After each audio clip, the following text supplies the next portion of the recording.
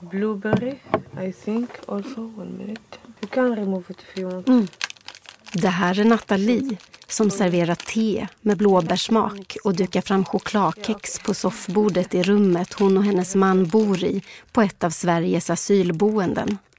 Hon är 34 år, kommer från Syrien och har bott i Sverige i 8 månader. Jag visar att jag måste gå ganska nära hennes mun med mikrofonen. Att vi måste sitta lite närmare varandra. Like this? Okay. Okay, nobody see me. Nathalie heter egentligen något annat, men eftersom hennes föräldrar är kvar i Syrien och lever under hot från någon av alla grupper som krigar mot varandra vill hon inte uppge sitt riktiga namn. 2012 har Nathalie bröllopsfest i hemstaden Salamia. Alla är där, utom hennes blivande man. Han har redan flytt Syrien och väntar på Nathalie i Dubai i Förenade Arabemiraten. Raoul, som vi bestämmer att kalla honom i det här programmet eftersom inte heller han vågar uppge sitt riktiga namn, möter Nathalie på flygplatsen. Bakom ryggen håller han en stor blombukett. And I saw the flowers from up of his head, above his head. Like, yeah, this is a very nice moment. Sen går allt ganska snabbt. Raoul får inte förnya sitt syriska pass och blir av med visum och jobb. Nathalie blir gravid med tvillingar, men något är fel. Hon blöder och kan inte gå till jobbet och blir också arbetslös. De ser ingen annan utväg än att fly till Sverige. Gravid i 6:e månaden börjar Nathalie den 700 mil långa resan från Dubai till Göteborg. I know it's not easy, but I have to make safe for my baby and I have to reach here. I was wearing clothes like not showing pregnant, always doing changing my position because I don't want to show my belly. I don't want the police to catch me. Flykten tar en månad och när Nathalie äntligen tror att den är över visar det sig att det är i Sverige och i mötet med svensk migrationsbyråkrati som hon upplever det värsta. I couldn't move or stand on my feet and I was crying because of my belly because I didn't feel any movement of her. Of the baby, yes. 3 av 5 kvinnor som dör i samband med graviditet eller förlossning befinner sig på flykt eller på platser som drabbats av krig eller naturkatastrofer. Mödradödlighet är en pågående katastrof där det dör 800 kvinnor om dagen i graviditet eller förlossning. Kvinnors rättigheter är viktigare än någonsin. Det här är första delen av 2 om att vara gravid och tvingas fly.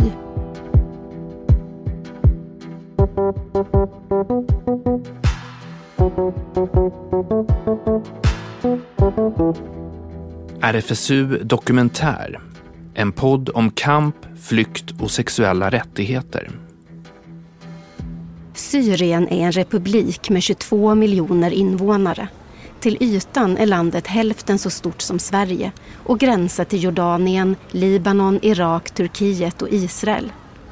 1946 blir landet fullt ut självständigt från franskt kolonialstyre. 1970 tar Hafiz al-Assad makten i en militärkupp och sedan dess styrs Syrien av familjen Assad. Hafiz son Bajar tar över presidentposten år 2000. Trots att Syrien, till skillnad från många andra länder i arabvärlden, inte har islam inskrivet som statsreligion i sin författning, spelar islam och religiösa frågor sedan lång tid tillbaka en stor roll för hur landet styrs och utvecklas politiskt. Mosaiken av religioner i Syrien utgörs i huvudsak av 5 grupperingar med islamskt inslag i någon form. Sunni är störst med sina 70% av Syriens befolkning. Sen följer shia, alaviter, druser och ismailiter. Här finns också ett 10-tal kristna samfund och mindre grupper av kurdiska yazidier. Den styrande presidentfamiljen Assad tillhör alaviterna och utgör en minoritet. Därför har regimen alltid varit beroende av stöd från andra mindre grupper. Inbördeskriget som bryter ut 2011 har kommit att bli ett religiöst krig mellan främst alaviter och sunnimuslimer. Regimen får stöd bland landets religiösa minoriteter och shia-muslimska Hizbollah från Libanon och Irak. Oppositionen av landets sunnimuslimer och länder som Saudiarabien och Qatar. 1982 föds Nathalie i Paris. Hennes pappa utbildar sig till läkare i Frankrike, men när han är klar flyttar de tillbaka till Syrien. Nathalie växer upp i Salamia, en stad med 100 000 invånare som ligger ungefär i mitten av Syrien, mellan de större städerna Homs och Hama och på vägen till Aleppo. Nathalie är konstnär och designer, gör allt från väggdekorationer till kläder, men hon är också utbildad lärare. 2011 bor hon i Homs och undervisar i konst på ett gymnasium och arrangerar konstprojekt för barn. Ibland bygger de installationer av återvinningsmaterial. And I had a very lovely life in Syria. After that, the war came. The war started exactly in Homs. I was there and I was teaching, but sometimes I couldn't go to the school because of the people there. I was going out and screaming and killing. Sometimes you got, I don't know exactly, gun. Yeah, gunshot. Yeah. Gunshot also. Homs ses som det syriska upprorets huvudstad. När tusentals demonstranter intar gatorna här våren 2011 förvandlas protesterna snabbt till en väpnad konflikt mellan rebeller och regimens styrkor. På gatorna skjuter folk varandra. Nathalie vet inte vilka som är vilka. Hon är rädd hela tiden men försöker upprätthålla en vardag och undervisar varje dag. Men så attackerar skolan och en 9-årig flicka får nästan hela sin arm bortskjuten. I was in the yard, the yard for the school. I was with the kids. They was like 9 years old. Was running with them. We did some sport. After that, we heard that gunshot coming to the school. One of the kids, she was a girl. She fell down and the blood everywhere. I hurried to her. I carrying her to the school. She shot with the guns and her, I think, shoulder or something like that. And we called the ambulance and the police came. After that, I decided to be at home. Nathalie vågar inte gå tillbaka till skolan efter attacken. I 2 månader sitter hon hemma i sin lägenhet och går knappt ut. I don't know. In that time, my heart, I couldn't see any kid after that because I always remember this girl. But I heard after that she's fine, but I didn't go after that to the school. I told my husband I want to travel to you as soon as possible. And I left Syria in 2012 in January 7. Nathalie har panik och vill bara till sin pojkvän Raoul i Dubai. Hon lyckas ta sig till sina föräldrar i Salamia, staden hon älskar som nu angrips från 2 håll av regeringstrupper och ISIS, Islamiska staten. In Salamia inside it's good, but out of Salamia there is ICIC, if you know them. There is the water, there is no water. There is no food. No, food, there is food, but expensive. There is no gas or petrol. There is no electricity. They living a hard life there. It's very tough for them. I Salamia bor också Raouls föräldrar och tillsammans bestämmer de båda familjerna att snabbt ordna ett bröllop. Nathalie vill vara gift innan hon lämnar sitt hemland. Det är ett viktigt bröllop eftersom Nathalie är äldst och först ut. Hon och Raoul har bara träffats en gång tidigare, för många år sedan, när de båda pluggade. Men familjerna är vänner och Raoul har via sin mamma frågat Nathalie om hon vill gifta sig med honom. Samtidigt som inbördeskriget startar i Homs dejtar Nathalie och Raoul varandra på Skype. Det känns bra och Nathalie säger ja. Hon syr sin klänning själv och för första gången i staden Salamias historia hålls ett bröllop med bara bruden. I was sitting by myself and all of the people looking at me because it's not normal before the bride sitting by herself. But She was people the first one who doing that in Salamia. To doing do a the party. without the... The man will not be in the party. But we said I don't mind this. We should make the party because We people want should the be happy first even I am not there. Yes. People should celebrate because her family waiting this party for long. We did that, and many people after that they did like us. Att hålla bröllopsfest utan brudgummen mitt under krig är nu en ganska vanlig företeelse, säger Nathalie. Männen är ofta de som flyr först. Det blir en kort fest, ungefär 2 timmar med dans, tårta, bön och fotografering. Nathalies mamma gråter för hon vet inte när hon kommer få se sin dotter igen. Nobody was happy. Yeah, because of the They are happy for nothing. 2 hours only. They have 2 hours they enjoy and forget all this tough time. After that they back to... Because the situation they cannot forget because every 2 hours the electricity will be cut. 3 dagar efter bröllopet, den 7 januari 2012, åker Nathalie till Raoul i Dubai med ett arbetsvisum i väskan. Föräldrarna och lilla systern blir kvar i krigets Syrien.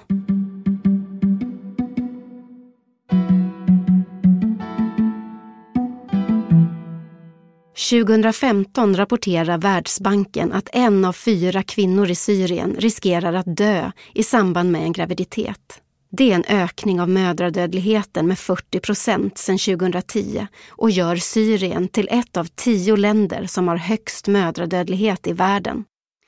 Före kriget var sjukvård gratis i Syrien och i princip alla kvinnor fick förlossningsvård. Idag är Syriens hälso- och sjukvårdssystem slaget helt i spillror. I många områden finns inte en enda barnmorska och i de belägrade delarna av landet finns ingen mödravård överhuvudtaget. Sjukhus som fortfarande är igång saknar mediciner, utrustning och säker tillgång till el. Ändå har kejsarsnitt ökat markant under krigsåren. Det är med stor risk för både sitt eget liv och bebisens som kvinnor i Syrien väljer kejsarsnitt framför att plötsligt få verkar och föda på stället de befinner sig. I Dubai har Nathalie och Raoul det bra. Båda jobbar och Nathalie lyckas också ta examen på en brittisk högskola och är nu även utbildad förskollärare. Hon längtar efter att få barn. När det är dags för Raoul att förnya sitt syriska pass för att överhuvudtaget få lov att jobba i Dubai vägrar plötsligt tjänstemannen på den syriska ambassaden. Raoul måste åka tillbaka till Syrien för att få ett nytt pass. Vilket är omöjligt eftersom han under lång tid varit öppet kritisk mot den syriska regimen även innan inbördeskriget. Risken är stor att han fängslas om han åker tillbaka. Raoul blir av med jobbet. Han och Nathalie inser att de inte kan stanna i Dubai och börjar förbereda sig för att åka till Sverige. Där har Raoul en kusin och de har hört mycket gott om landet i norr. And in January, when we was preparing everything to travel, I got pregnant. I got pregnancy. I went to the hospital to check myself because I was bleeding also. There was twins. I lost one of the baby. And they told me we have to lie down for 3 or 4 months. That you have to lay down? Lay down, yes. It was very hard because I lost also my work. I have to lay down. My husband not working because we need money. We need many things to do, you know. And I had a lot of medicine and everything because of the miscarriage of the baby. He's taking progesterone hormone. I was taking progesterone to keep the baby. Because I was still bleeding for 4 months. Nathalie är gravid med tvillingar men får missfall i vecka 8 och förlorar ett av fostren. Läkaren säger att hon måste vara liggande i 3 till 4 månader för att inte förlora också det fostret som är kvar. Nathalie blir orolig. Flykten får vänta. Nu har de utgifter för mödravård och medicinen som Nathalie måste ta, progesteron, men ingen inkomst eftersom Nathalie inte kan jobba. De lever på sina besparingar, pengar som skulle gå till flykten. Pressen är stor, men de måste vänta. De längtar så efter att bli föräldrar.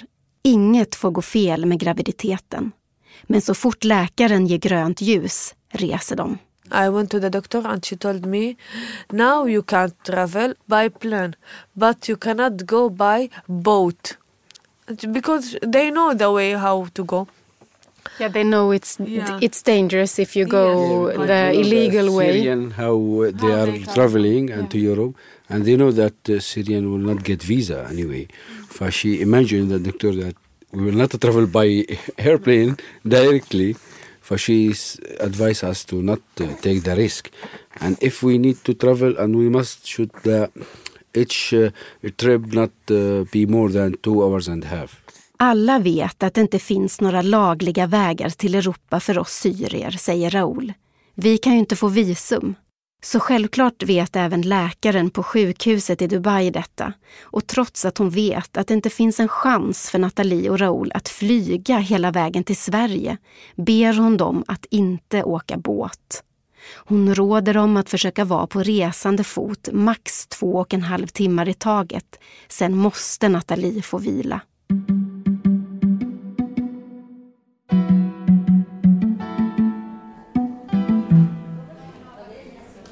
Inte sedan andra världskriget är så många människor på flykt som nu. Nästan 60 miljoner har tvingats fly från sina hemländer på grund av krig och naturkatastrofer. Ungefär 26 miljoner av dessa människor är kvinnor och flickor. Kvinnor på flykt är en av de mest utsatta grupperna i världen. För i humanitära kriser bryts de sociala strukturerna sönder. Och könsbaserat våld, sexuella övergrepp, tvångsäktenskap, trafficking och mödradödlighet ökar därför kraftigt. Varje dag dör ungefär 500 kvinnor och flickor i humanitära katastrofer av en graviditet eller förlossning. Med tillgång till preventivmedel, mödrahälsovård, sexualundervisning och säkra aborter kan kvinnor i utsatta områden räddas. Men den politiska viljan har hittills saknats. Then we travel without informing anybody. And we reached Istanbul. From Istanbul we didn't find the same day a flight to Izmir, because we should go to Izmir city. And we stay in the airport hotel one night. And next day early morning we travel to Izmir. Nearest city for the nearest land for Greece. Shortest way to go by boat. Because of my situation, I need shortest one. We can say because I'm pregnant, I cannot go for long time because I cannot. Sometimes I'm bleeding. I have to take care of myself and my baby. Nathalie och Raoul har tur. De hinner precis flyga från Förenade Arabemiraten till Turkiet på sina arbetsvisum innan de går ut och anländer till kuststaden Izmir som har blivit knutpunkten för människor som vill ta sig in i EU med båt. Härifrån är sträckorna till de grekiska öarna Kos och Lesbos som kortast. Här förhandlar flyktingar med smugglare. Här tilldelas man den båt man har råd med. Uppblåsbar liten gummibåt eller lyxig segelbåt med motor och sovhytter. En sån som välbärgade turister hyr för att upptäcka den grekiska övärlden. En sån lyckas Nathalie och Raoul få plats på. We speak with one guy is a Syrian also, but he have Greece nationality.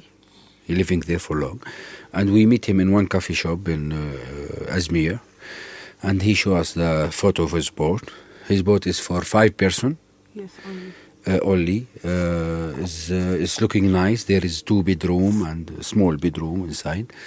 And he asked how much that time. He asking for money. First meeting, I don't know, maybe around 6,000 euro. Whatever cost, we use big boat. Vi har bara en chans. Kosta vad det kosta vill, säger Raoul. Det får inte hända något med Nathalie och bebisen i magen. 60 000 kronor ska smugglaren ha för att köra Nathalie till Kos. Det är dyrare än de hade trott. De måste dela på sig. Hur Raoul ska ta sig till Europa och vidare till Sverige får bli ett senare problem. In that time it was hard because my husband in place and me in another place. All the time on the phone to ask him what I have to do. I know I have a little bit strong personality, but sometimes I need someone to tell me what I have to do. Especially in this first time I'm going to Greece. Av de över 4,5 miljoner syrier som hittills har flytt sitt hemland är det få som kunnat ta sig till Europa. De flesta hamnar i gigantiska flyktingläger i grannländerna Libanon, Turkiet och Jordanien. Globalt sett har man räknat ut att ungefär 60% av de kvinnor som dör vid förlossning bor i flyktingläger. I Libanon lever flyktingar betydligt under fattigdomsgränsen för landet. Över 1 miljon måste klara sig på 4 kronor om dagen. FN vädjar till omvärlden om mer pengar. De har redan tvingats dra in matbidraget till 100,000-tals syriska flyktingar. FN-organet World Food Programs möter desperata människor som säger att de är beredda att åka tillbaka till krigshärjade Syrien. För i lägren kommer de ändå att dö av svält. Amnesty berättar att det i många fall är kvinnor som står för huvudinkomsten till familjerna efter det att deras män har dödats, tagits i förvar eller blivit kidnappade i Syrien. FN beräknar att ungefär 42 000 barn har fötts av syriska kvinnor i flyktingläger i Libanon sedan kriget utbröt. Av dem saknar 70% födelsebevis och riskerar att bli statslösa. Därmed löper de även en stor risk att utsättas för våld och trafficking. Nathalie fyller på min tekopp med hett vatten, sätter sig sen till rätta i gungstolen bredvid mig. Jag frågar, vad tar man med sig när man ska ut på kanske sitt livs resa, den till ett nytt hemland? När man vet att man ska åka båt, buss, tåg, kanske gå 10-tals mil och sova under bar himmel. När man är gravid. Basic things, my medicine, the first thing, and I took the blood pressure machine, the sugar machine, this what I have, and the temperature machine also, and mobiles and personal, and my clothes and thick clothes because of the cold, sometimes it's cold, and that's it, because I cannot even especially me, I can't carry heavy things. Still the bag, we keep the bag which Vi har kvar väskan, säger Raoul och tar fram en ljusblå strandbag i plast med fiskar på, som ligger på överslafen i den våningssäng de sover i på asylboendet.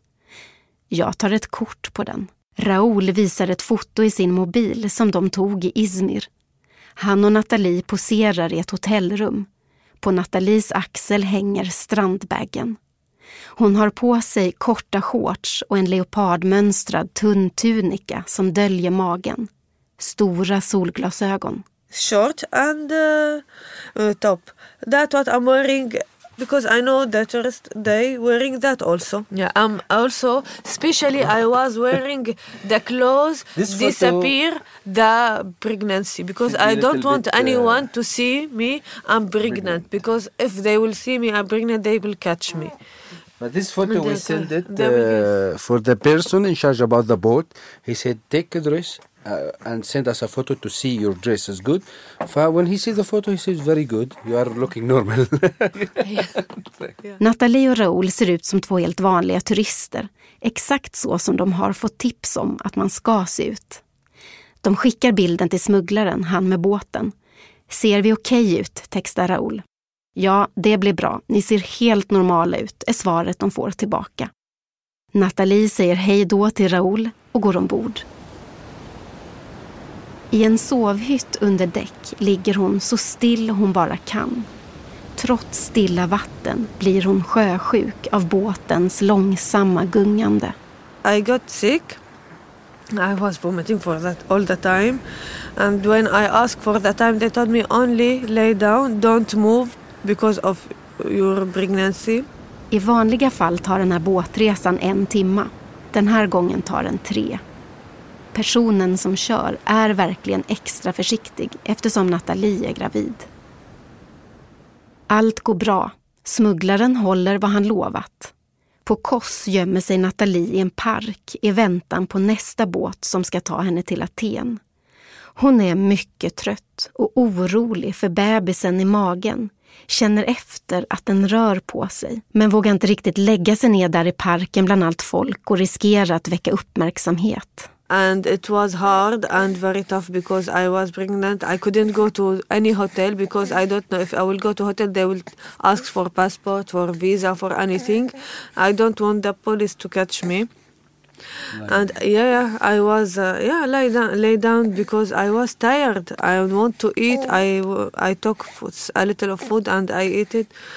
And was looking for toilet. I have to go to check myself if I'm bleeding or no. After that I took the big boat. I Nathalies illegala paketresa, som är av den lyxiga och säkraste sorten, ingår även biljett för reguljärfartyg med sovhytt till Aten, ett falskt pass och en flygbiljett från Aten till Köpenhamn. De har råd med detta eftersom de kunnat jobba i Dubai, eftersom Raouls mamma hade det gott ställt före kriget och kunde sälja ett av sina 5 hus, för att Nathalies pappa alltid haft jobb och kunnat spara pengar.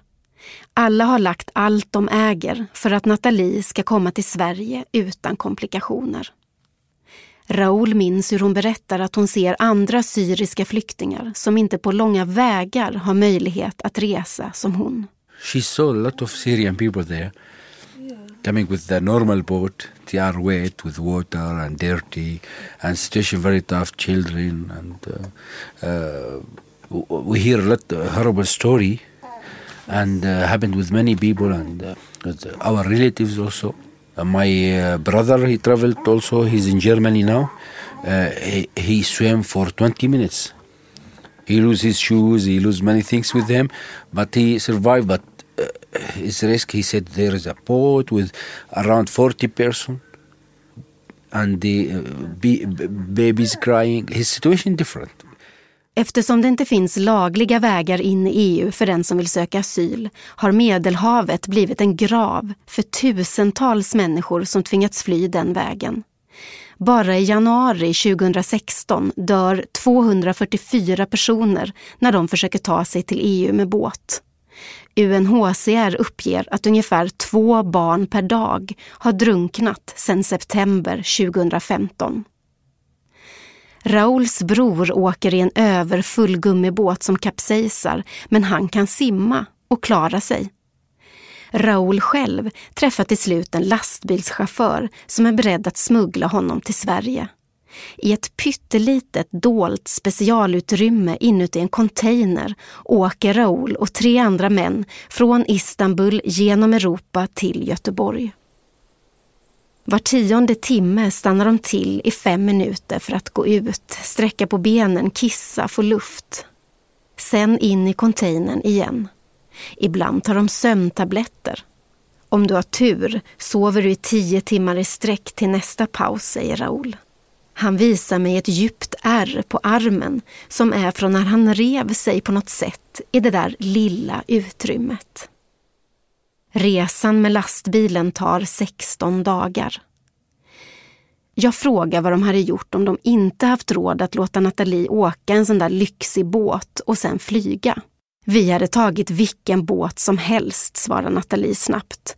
Och gått om det så skulle ta flera månader. Even if I don't have money, I told him we have to go.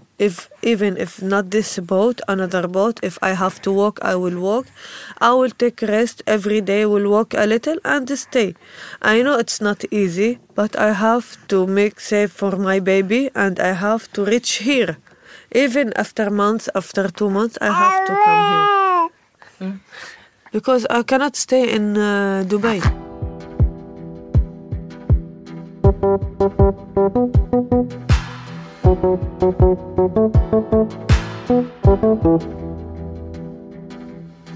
Du har hört RFSU Dokumentär. En podd om kamp, flykt och sexuella rättigheter. Det här var första delen av 2 med Nathalie och Raoul. Av säkerhetsskäl är deras namn fiktiva. Reporter och producent är Malen Holgersson. RFSU Dokumentär görs av produktionsbolaget Filt Hinterland för RFSU.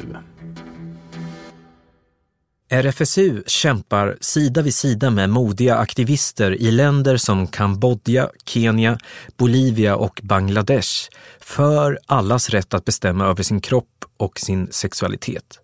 Och vi behöver vara ännu fler som vågar ta ställning.